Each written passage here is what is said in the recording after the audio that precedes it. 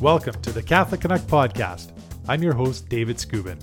This is a podcast for all Catholics and people of goodwill who strive to live in the world but not be of the world. First and foremost, we need to be disciples of Jesus ourselves, and then we go forth and make disciples of all nations, just as our Lord commanded. Through a series of timely topics and great guests, we will take that long and narrow journey to heaven together, encouraging each other in faith and virtue along the way. So let's get started.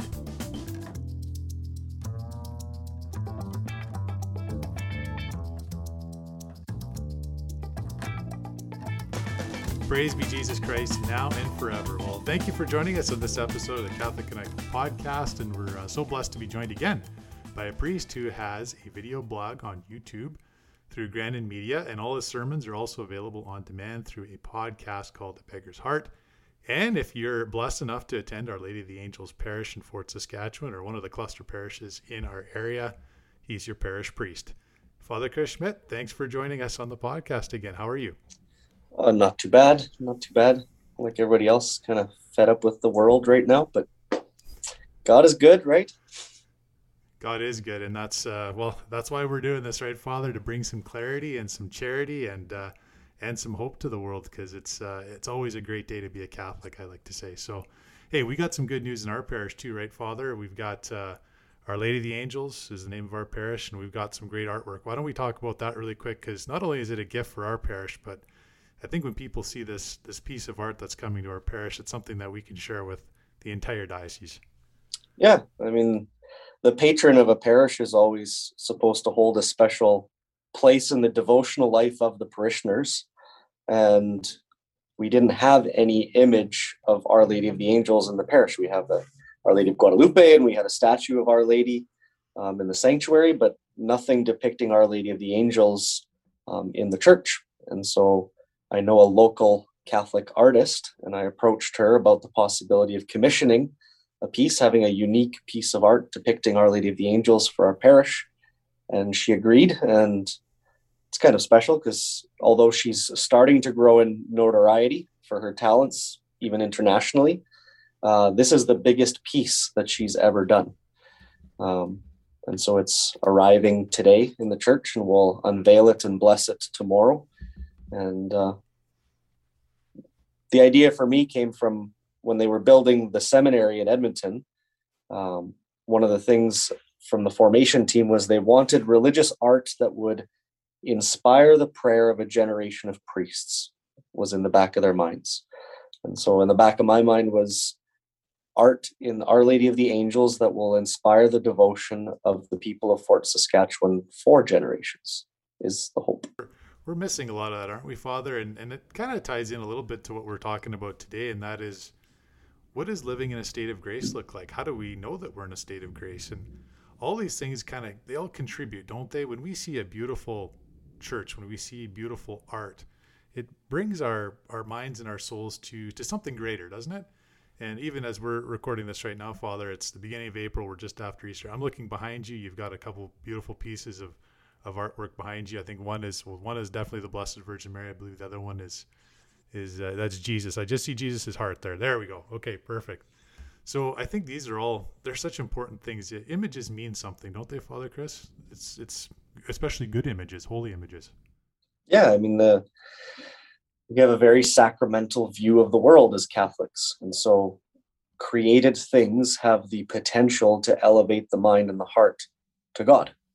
And definitely sacred things do. Sacred art does, when it's done well, has the ability to elevate the mind and the heart closer to God, which is the whole idea behind a sacramental, is that it is a created thing that leads us to an experience of God's grace, of God's presence in our life. That ties in nicely with living in a state of grace, I think, and ties into a couple of the conversations we already had on this podcast. So we invite our listeners to double back. The very first episode, Father, that we did, it was the Catholic understanding of confession.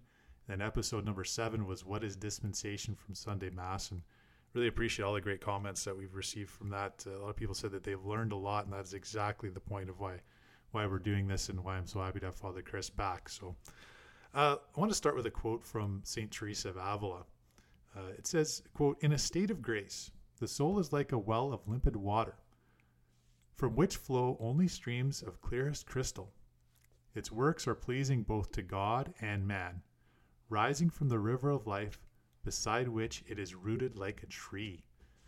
We've just exited here recently the renewal season of Lent, and I hope that that sense of renewal sticks with us all year long after Lent as well. But that question comes up, how do we know that we're walking in a state of grace or in friendship with Jesus Christ? So maybe it's probably best to start with the definition itself, Father. What does it mean to live in a state of grace? State of grace basically just means to be in communion with God, that we're in right relationship with God, that there's no known kind of impediments, no known things in our life that are preventing our communion, our love of being received from God and being given back to God. And I think there's this term, the thing that takes us away from God, right, Father? And I think it's been kind of lost on this world a lot. And it's a long one, but long word, but it's called concupiscence. Maybe we need to define that word too, because I think it's kind of being lost in our church today. Why do we have a tendency to drift away from a relationship to God? But it's important to understand concupiscence, and I guess it's the roots of it, or the beginnings of concupiscence. So concupiscence is basically the remnant of original sin. It's the inclination of the human heart to lean away from God. So through baptism, we are brought into a state of grace. Right? We are brought into communion, into relationship with God as adopted sons and daughters of the Father. Right? So that's where the state of grace begins for us, is in baptism. And in baptism, we are cleansed of original sin. So that original sin that comes from being born into the human reality, that doesn't come from choice, but comes from being born into broken human existence, we are cleansed. We are freed from that in our life. However, experience tells us that even though we have received this grace, there is a part of us that still gets kind of drawn back like a slow magnet to things that tend away from God. The biggest one of those being pride, of wanting to put ourself in the place of God in our life. And so concupiscence is kind of the leftover from original sin. Not that it is a sin in itself, but it is an inclination that we have to still be drawn back to things that are not of God. I guess there's a couple extremes when it comes to confession, or the need to go to confession, why people go to confession. But I think it's important too that we define what are the conditions that would put our soul out of a state of grace into a state of mortal sin, because there is a difference between mortal and venial sin, right, Father? And concupiscence does draw us to both of those types of sins, but usually if we start to commit some of those venial sins, they start to accumulate and turn into mortal sins. But maybe we can just chat about what are the conditions that would put us in a state of mortal sin, which is truly what separates us from the grace that God gives us to live in friendship with him. I don't know if it's as well defined as one might hope, right? The analogy that I would use is for those that are married, right? State of grace is analogous to loving your wife perfectly and your wife loving you perfectly in return. The difference in our relationship with God is that we always know that God is loving us perfectly. So the only missing piece is us. In a marriage, obviously, you can be on both sides. And so a state of grace is analogous to those moments of perfectly reciprocal love between spouses. How do you know when you are in a state of perfect reciprocal love? You can't really, right? You might experience an element of it, but to really know, like intellectually know and understand that you are in that state is pretty much impossible. And it's the same in being in a state of grace with God or out of a state of grace with God. It's not something that has clear parameters and definitions, because it's about a relationship, which is something that extends beyond just an intellectual understanding of something, because it's rooted in love. And so there are things that absolutely can draw us out of a state of grace, and almost always mortal sin causes that. So a deliberate act of grave nature that we are fully aware of. Well, when we do that, yeah, we're taking a huge step away from God. So how can you be in relationship with God if you've made that conscious decision to move away from him in a grave manner, right? Now, a case where you could be in a state of mortal sin and yet still be considered in a state of grace, meaning primarily in receiving Holy Communion, knowing that the church's teaching is to receive Holy Communion, one has to be in a state of grace. As a confessor, one thing that I do from time to time, depending on the person and the situation, is particularly with sins of habit. When someone is struggling with a vice in their life, I will counsel them at times to go and receive communion, even if objectively that sin is mortal, and then tell them to come to confession as soon as they can. But to go make a sincere act of contrition and then go and receive Holy Communion. Because part of what's being in there is, well, going back to the concupiscence and the pride, we can too easily become our own judge as to whether or not we're in a state of grace. And that gets away from the point, right? It's kind of like I get in a state where I decide whether I'm worthy or not to be with God. Who are we to even think that way? God is the one who decides. And that's where kind of the objective help of the church in her teaching and through her priests help guide us through the discernment of what the state of our relationship is with God, what the state of grace we have in our life is. I don't know if that made sense. No, I think it does. I think it's important too, Father, that you brought up that that was counseling from you, a priest, and from other priests, and the importance for spiritual direction and being open to spiritual direction and understanding that, in the confessional, the things that the priests are going to tell you, that's coming from Jesus. It's like the telephone to God's ear, right? When we get in that confessional and you get that advice from the priest, from the Holy Spirit, that's where it's coming from. You mentioned, I think it's important that we have priests give counsel, right? And people don't make the rules up for themselves. So maybe we'll start with that small, maybe it's a larger faction of Catholics, but there are some Catholics that believe that, maybe we don't have to go to confession. We can go directly to God. That's our conduit. We can do this at home. We can say sorry to God and keep on going. Can we talk maybe, Father, about the importance of having that spiritual direction from a priest, going into confession and receiving, and really, like I said, it's like a telephone, right?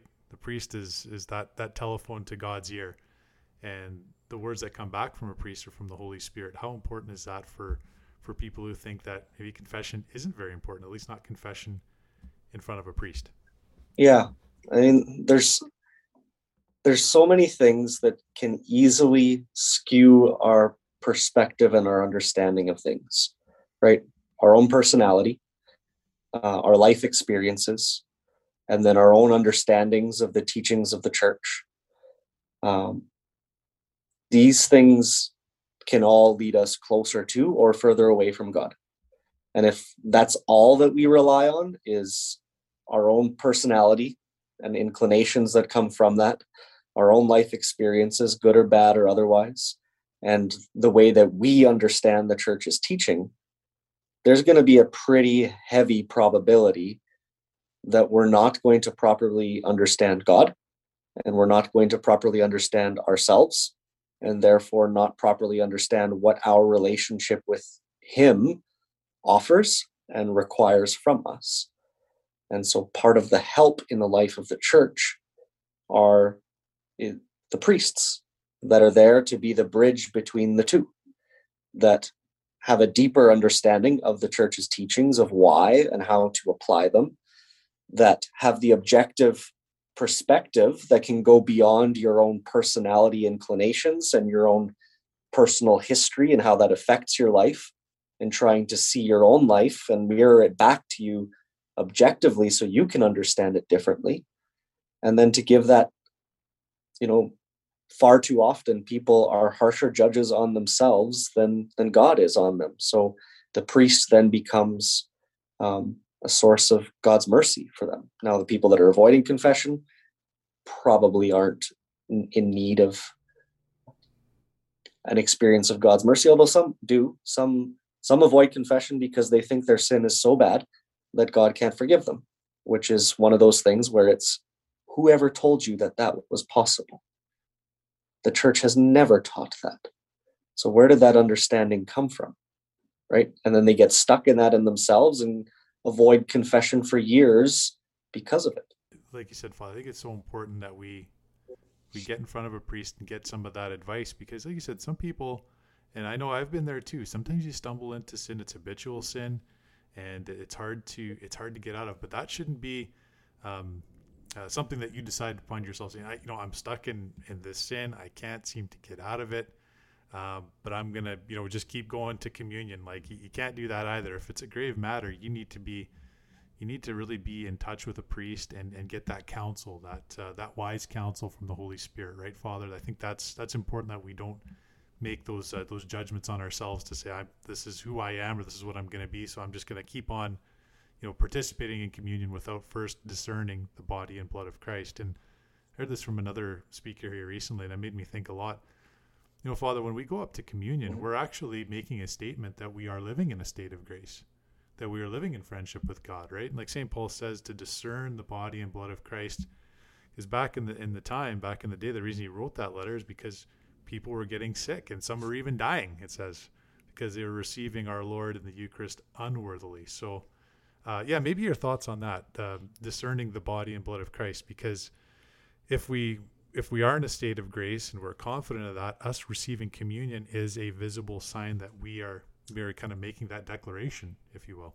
Yeah, I mean, we've tended in an opposite extreme from what there was 70, 80 years ago. So 70, 80 years ago, people would almost never go to communion because they felt like they were never in a state of grace to be able to receive Holy Communion, which is why there is the prescription in the church that you must receive communion at least once a year. Because people were not, because they thought that they were never in a state of grace. Unless they walked out of the confessional doors and immediately into the communion line, they figured it was impossible for them to be in a state of grace. That's not helpful either. Now we're on, well, if I'm here, I might as well. And that's equally as damaging. I'm going to pull it up because I'm not going to remember it off by heart when I'm not in Mass. But there's a prayer that priests pray silently at Mass just before receiving Holy Communion.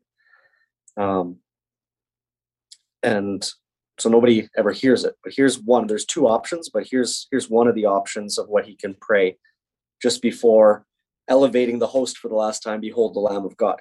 He prays silently. May the receiving of your body and blood, Lord Jesus Christ, not bring me to judgment and condemnation, but through your loving mercy, be for me protection in mind and body and a healing remedy. So again, kind of going back to the analogy of husband and wife, take for an extreme example, one spouse that is presently committing adultery and then comes home to their spouse and engages in the marital act with them. It's a lie. They're lying to themselves and they're lying to their spouse when they've just been with another person, and then they come home to be with their spouse. This is an act of, I love you with all of my being, which is not true. And so when you come to Holy Communion, it's a similar act. Jesus, you give yourself to me, body, blood, soul, and divinity. And all you ask of me is that I do likewise. And so when we are persisting in a state of mortal sin, we're lying to ourselves. I'm not here to offer myself, mind, body, soul, and strength back to Christ, right? Which is why the priest prays that it not bring me into judgment and condemnation, because if my life is a lie from what my action is telling me, well, what follows, and this might sound harsh, but I'm condemning myself. Because if I receive Christ, if I receive this real presence of Christ, while knowingly being in a state that is not worthy to receive him, I'm bringing judgment on myself. Yeah, that makes sense. Absolutely. Which pope was it, Father? I remember reading the story about the pope. I'm just his name escapes me right now, but there was one pope back in the 20th century that was encouraging people to go to communion often, even once a day if you could. But like you said, that was not the norm back 60, 70, 80 years ago. And it's funny, I recall even going to Europe when I was younger, Father, and the women all sat kind of in the main part of the church, on the main floor, and the guys all sat up in the balcony. And I remember my dad and and we were with some of our family, but hardly any of the men went to communion. It was actually my dad and I, we almost missed the communion line because we were waiting for all the other fellows to go, and nobody was going. So, I was only 11 at the time. I never asked the question, but looking back, I remember that being as in Slovakia. But yeah, do you remember the name of that Pope, Father? Because there was one that kind of made that encouraging declaration to say you can come, be in a state of grace, obviously, but receive communion more often. I am so bad with this. I'm pretty sure it was one of the Piuses, 10th, 11th, or 12th. One of those pious guys. They were also the ones. They were also the ones that whoever encouraged that in that way was also the one who kind of lowered the age of receiving Holy Communion for the first time in the Roman Rite. Right. That's right too. Okay, no, that's good. Yeah, and just a quick note on scrupulosity. One of the most famously scrupulous people was actually Martin Luther, of all people. I was reading about him. He was known to be on his way to confession all the time. Insisted whatever penances he got, he always did them vigorously and religiously, but he would go to confession like every day or two. And not ironic that, one of his, I guess, attacks on the church was initially indulgences, which is linked to confession, of course, as we understand it today in our church. So, I guess when we talk about confession, I know when I go to confession, I have this renewed love for studying scripture and prayer again, Father. And it's something that I've tried to make more of a focus on in my life with my family. But when you go, you just feel this great renewal. And when I get out of the confessional, and it feels like not that I would hurt anybody, but I couldn't hurt someone if I tried. I get outside the church, and it's just like there's a new perspective on life. There's a new perspective on the outside world. So I'm not sure if that makes sense or not, but there is really truly this amazing peace and desire, I guess, for charity and to share that with other people. Is that out of the ordinary? I don't know, Father. What are your thoughts on that? I don't think so. I think it's experiencing the fruit of the freedom that comes from a life of grace, right? That freedom to choose the good that comes from being liberated from the burden of our sin. Like our sin is a prison, right? It prevents us from doing the good that we desire. And so after receiving the grace of absolution, you're receiving the freedom to choose the good, which is why your mind and your heart are all inclined towards those things that you know are good. The goal is to stay in that state as long as we can. I think there's a lot of fruits, the good fruits from people that are living in a friendship with God. And I think that, I think you can see that. I think it's a visible thing. I notice that in the church too, where people are walking in friendship with God in a state of grace. Their behaviors change, the way they talk changes, all for the better. It's really outstanding. What does it mean to have a grateful heart, Father? I think that's one of the outward signs of being in a state of grace as a Catholic, is to be thankful. To thank Jesus for all that he's done for us, but also just thanking others for their presence, for what they do for us. But how important is it for us to, I guess it's a part of prayer as well. Sometimes we're always asking God for things, but we're not always grateful for the good things that he gives us, right? Yeah. And I got a little pet peeve in kind of the expression of that sometimes, because it is a very popular kind of notion of expressing gratitude, the attitude of gratitude idea, right?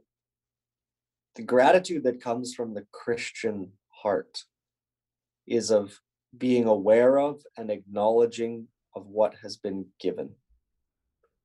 It's not kind of this forced action of, I need to count my blessings, I need to be telling God how thankful I am for everything.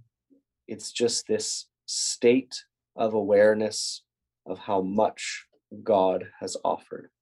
And that starts in meditating on the Paschal mystery of the suffering, death, and resurrection of our Lord, of being aware of what that gift is to us individually in our Christian life. From that flows gratitude. It's kind of like where you started the podcast with the quote from St. Teresa of Avila, kind of this flowing of waters as this expression of grace. Well, when that grace flows into me, that makes me aware of how much God has given, it naturally flows out into this tangible expression of gratitude back to God. Well, that's outstanding. And I think a lot of people, we just sometimes we forget, and sometimes it's good to be reminded. That as we're recording this, we're just coming out of the Easter season, and so we've been reading about, meditating on the passion of our Lord, and of course this triumphant resurrection, and how outstanding that is. But that gift, that sacrifice, that's present every time we celebrate the Mass, right, Father? It's all around the world.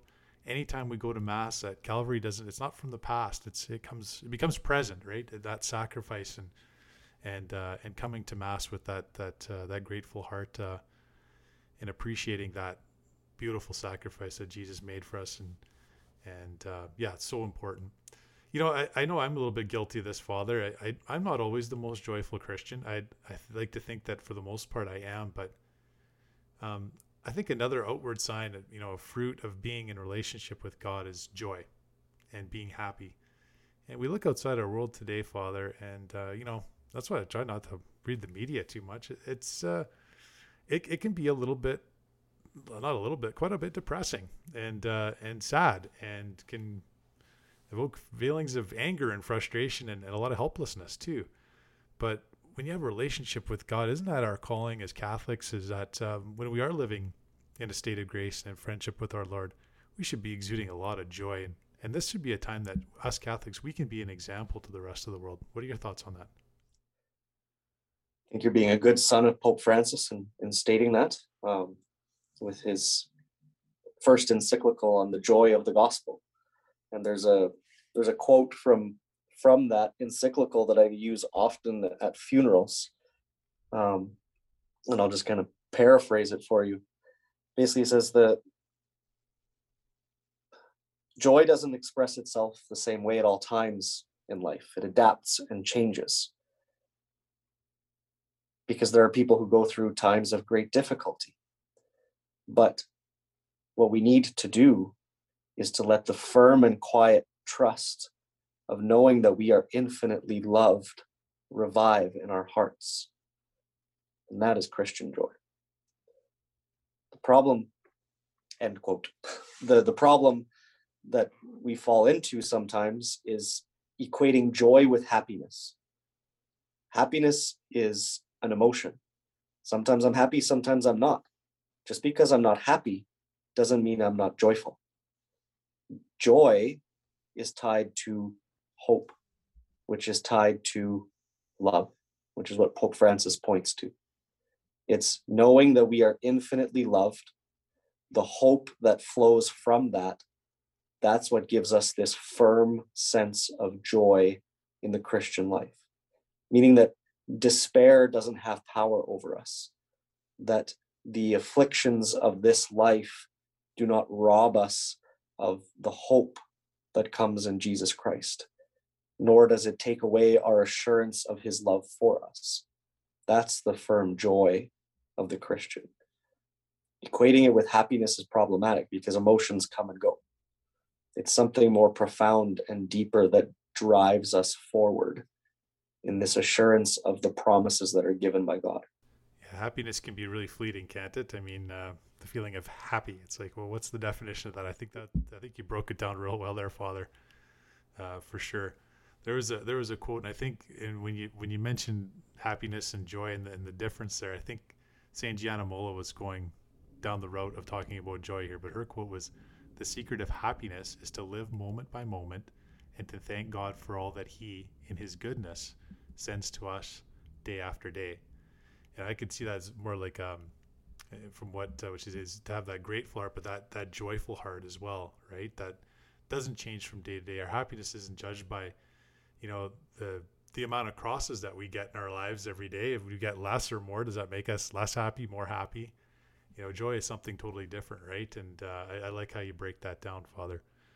You know, in this time of this virus, which is really frustrating a lot of people in Alberta, we have a lot of listeners too, Father, which is such a blessing, that live outside of Alberta, and even from some other provinces in Canada that they haven't been able to go to Mass for a long time. And so in Alberta, yeah, let's just call it for what it is. I'm very grateful, I'm very happy, and I'm very joyful that we can go to Mass pretty much as often as we want still. But what do you say, and what do we do as Catholics, I guess, here in Alberta? We're blessed that we can go, certainly not to the level that we'd like to yet, but, you know, evangelization doesn't end just because people are in isolation. Because the devil's not in isolation, is he, Father? What are some things that we can do to reach out to not only our fellow brothers and sisters in our Catholic Church, but the people that aren't Catholics, but they're looking to us for an example of joy and an example of how to live our lives with joy and friendship with Christ in this time of the virus?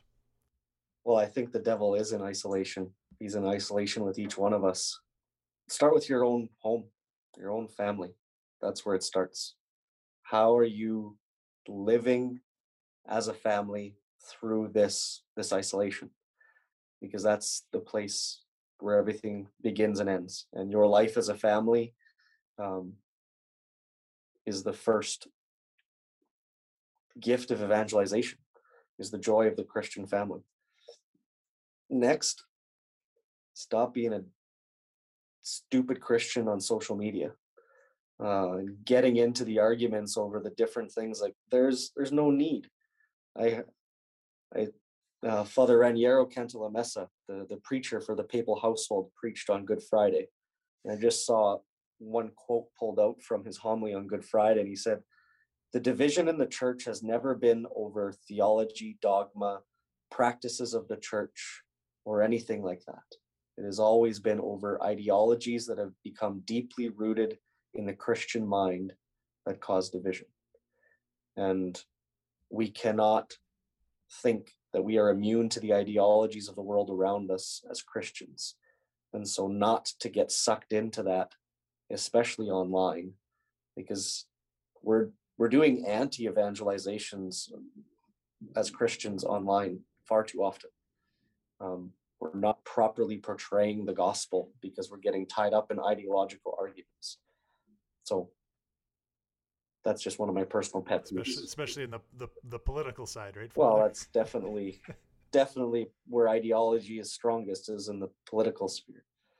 Then just, and it's hard. I know I struggle with it. You know, when I told a friend like a couple months ago, it's like, we haven't seen each other in this long, and what scares me the most is I'm getting comfortable with the idea, reaching out even just with a phone call to people in your life that you haven't seen in a long time. That is Christian charity. And it's not easy to do, especially with the amount of time that we spent in isolation. It's easier just to kind of let memories of people fade. It's a real act of charity to reach out to those people. Well, and the St. Augustine infamously said, sin darkens the intellect. And, the devil, like you said, that does make sense, Father. Devil's in isolation with us, right? And that's where he comes for us, to make us feel like we're alone too. And but if we're not in a state of grace and not walking in friendship with God, we're going to start following some erroneous ideologies and even the way we approach other people. You know, our brothers and sisters that maybe are separated from the church, but or even our fellow Catholics as well. The amount of charity that we deal with them can be greatly hindered if we're not going to confession regularly.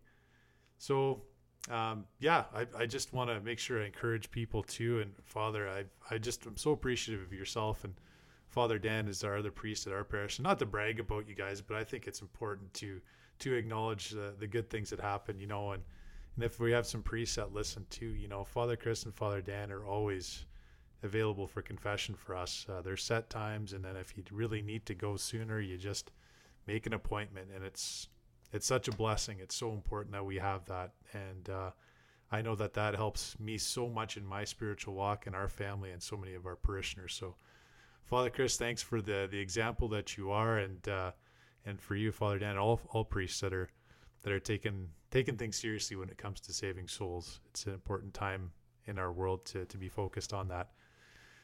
Just a reminder for people, Father, maybe just tell us where we have you at our parish all the time, which is outstanding, but for our listeners from outside of our parish and outside of our province, they can listen to you where? I post my weekly homilies on iTunes podcasts, Beggar's Heart. You can find it on SoundCloud as well. A few other platforms, but I never go to those, so I don't know what those platforms are. And then occasionally we're kind of a little bit on a hiatus right now, but occasionally put out some videos through Grandin Media that are available on YouTube. It's just vlogs, kind of using sports as a way of speaking about the Word of God. No, it's outstanding. Yeah, there's lots of good stuff in the archives there, Father, and I'm sure you guys will be coming up with some new stuff here soon as well. So that's great. Thank you. Well, before we depart, do you mind giving us your priestly blessing, Father, please? Our help is in the name of the Lord, who made heaven and earth. The Lord be with you, and may Almighty God bless you and your families, the Father and the Son and the Holy Spirit. Amen. Amen. Father Kris, it's been a pleasure as always. Thanks for what you're doing and for your priestly vocation, and we'll be in touch. Thank you again. I wanted to include this little excerpt from the Catechism of the Catholic Church here from paragraph 1996. Our justification comes from the grace of God. Grace is favor, the free and undeserved help that God gives us to respond to his call to become children of God, adoptive sons, partakers of the divine nature and of eternal life. End quote. So I want to say another big thanks to Father Kris for joining us, and a lot of great insights there. I learned a lot from that conversation. I hope you did as well. I'll be posting the links to his podcast, A Beggar's Heart, and also the vlogs that he does through Grandin Media on YouTube. And a reminder, everyone, that we're on Facebook and Twitter as well. Say hi anytime. Love hearing from you. Love your feedback. Keep on praying for me. I'm praying for all of the listeners. And again, I just really appreciate you listening to this podcast and making it a journey, not only for yourself, but also joining my journey as well of faith. It's really appreciated. And again, it's great to journey together with you. And a reminder, Catholics, you know the drill. You got to go to confession at least 3 times every year, every Advent, every Lent, and anytime you're in a state of mortal sin. Don't even spend a second of your life there. Thanks for listening, everyone. God bless. We'll chat with you very soon.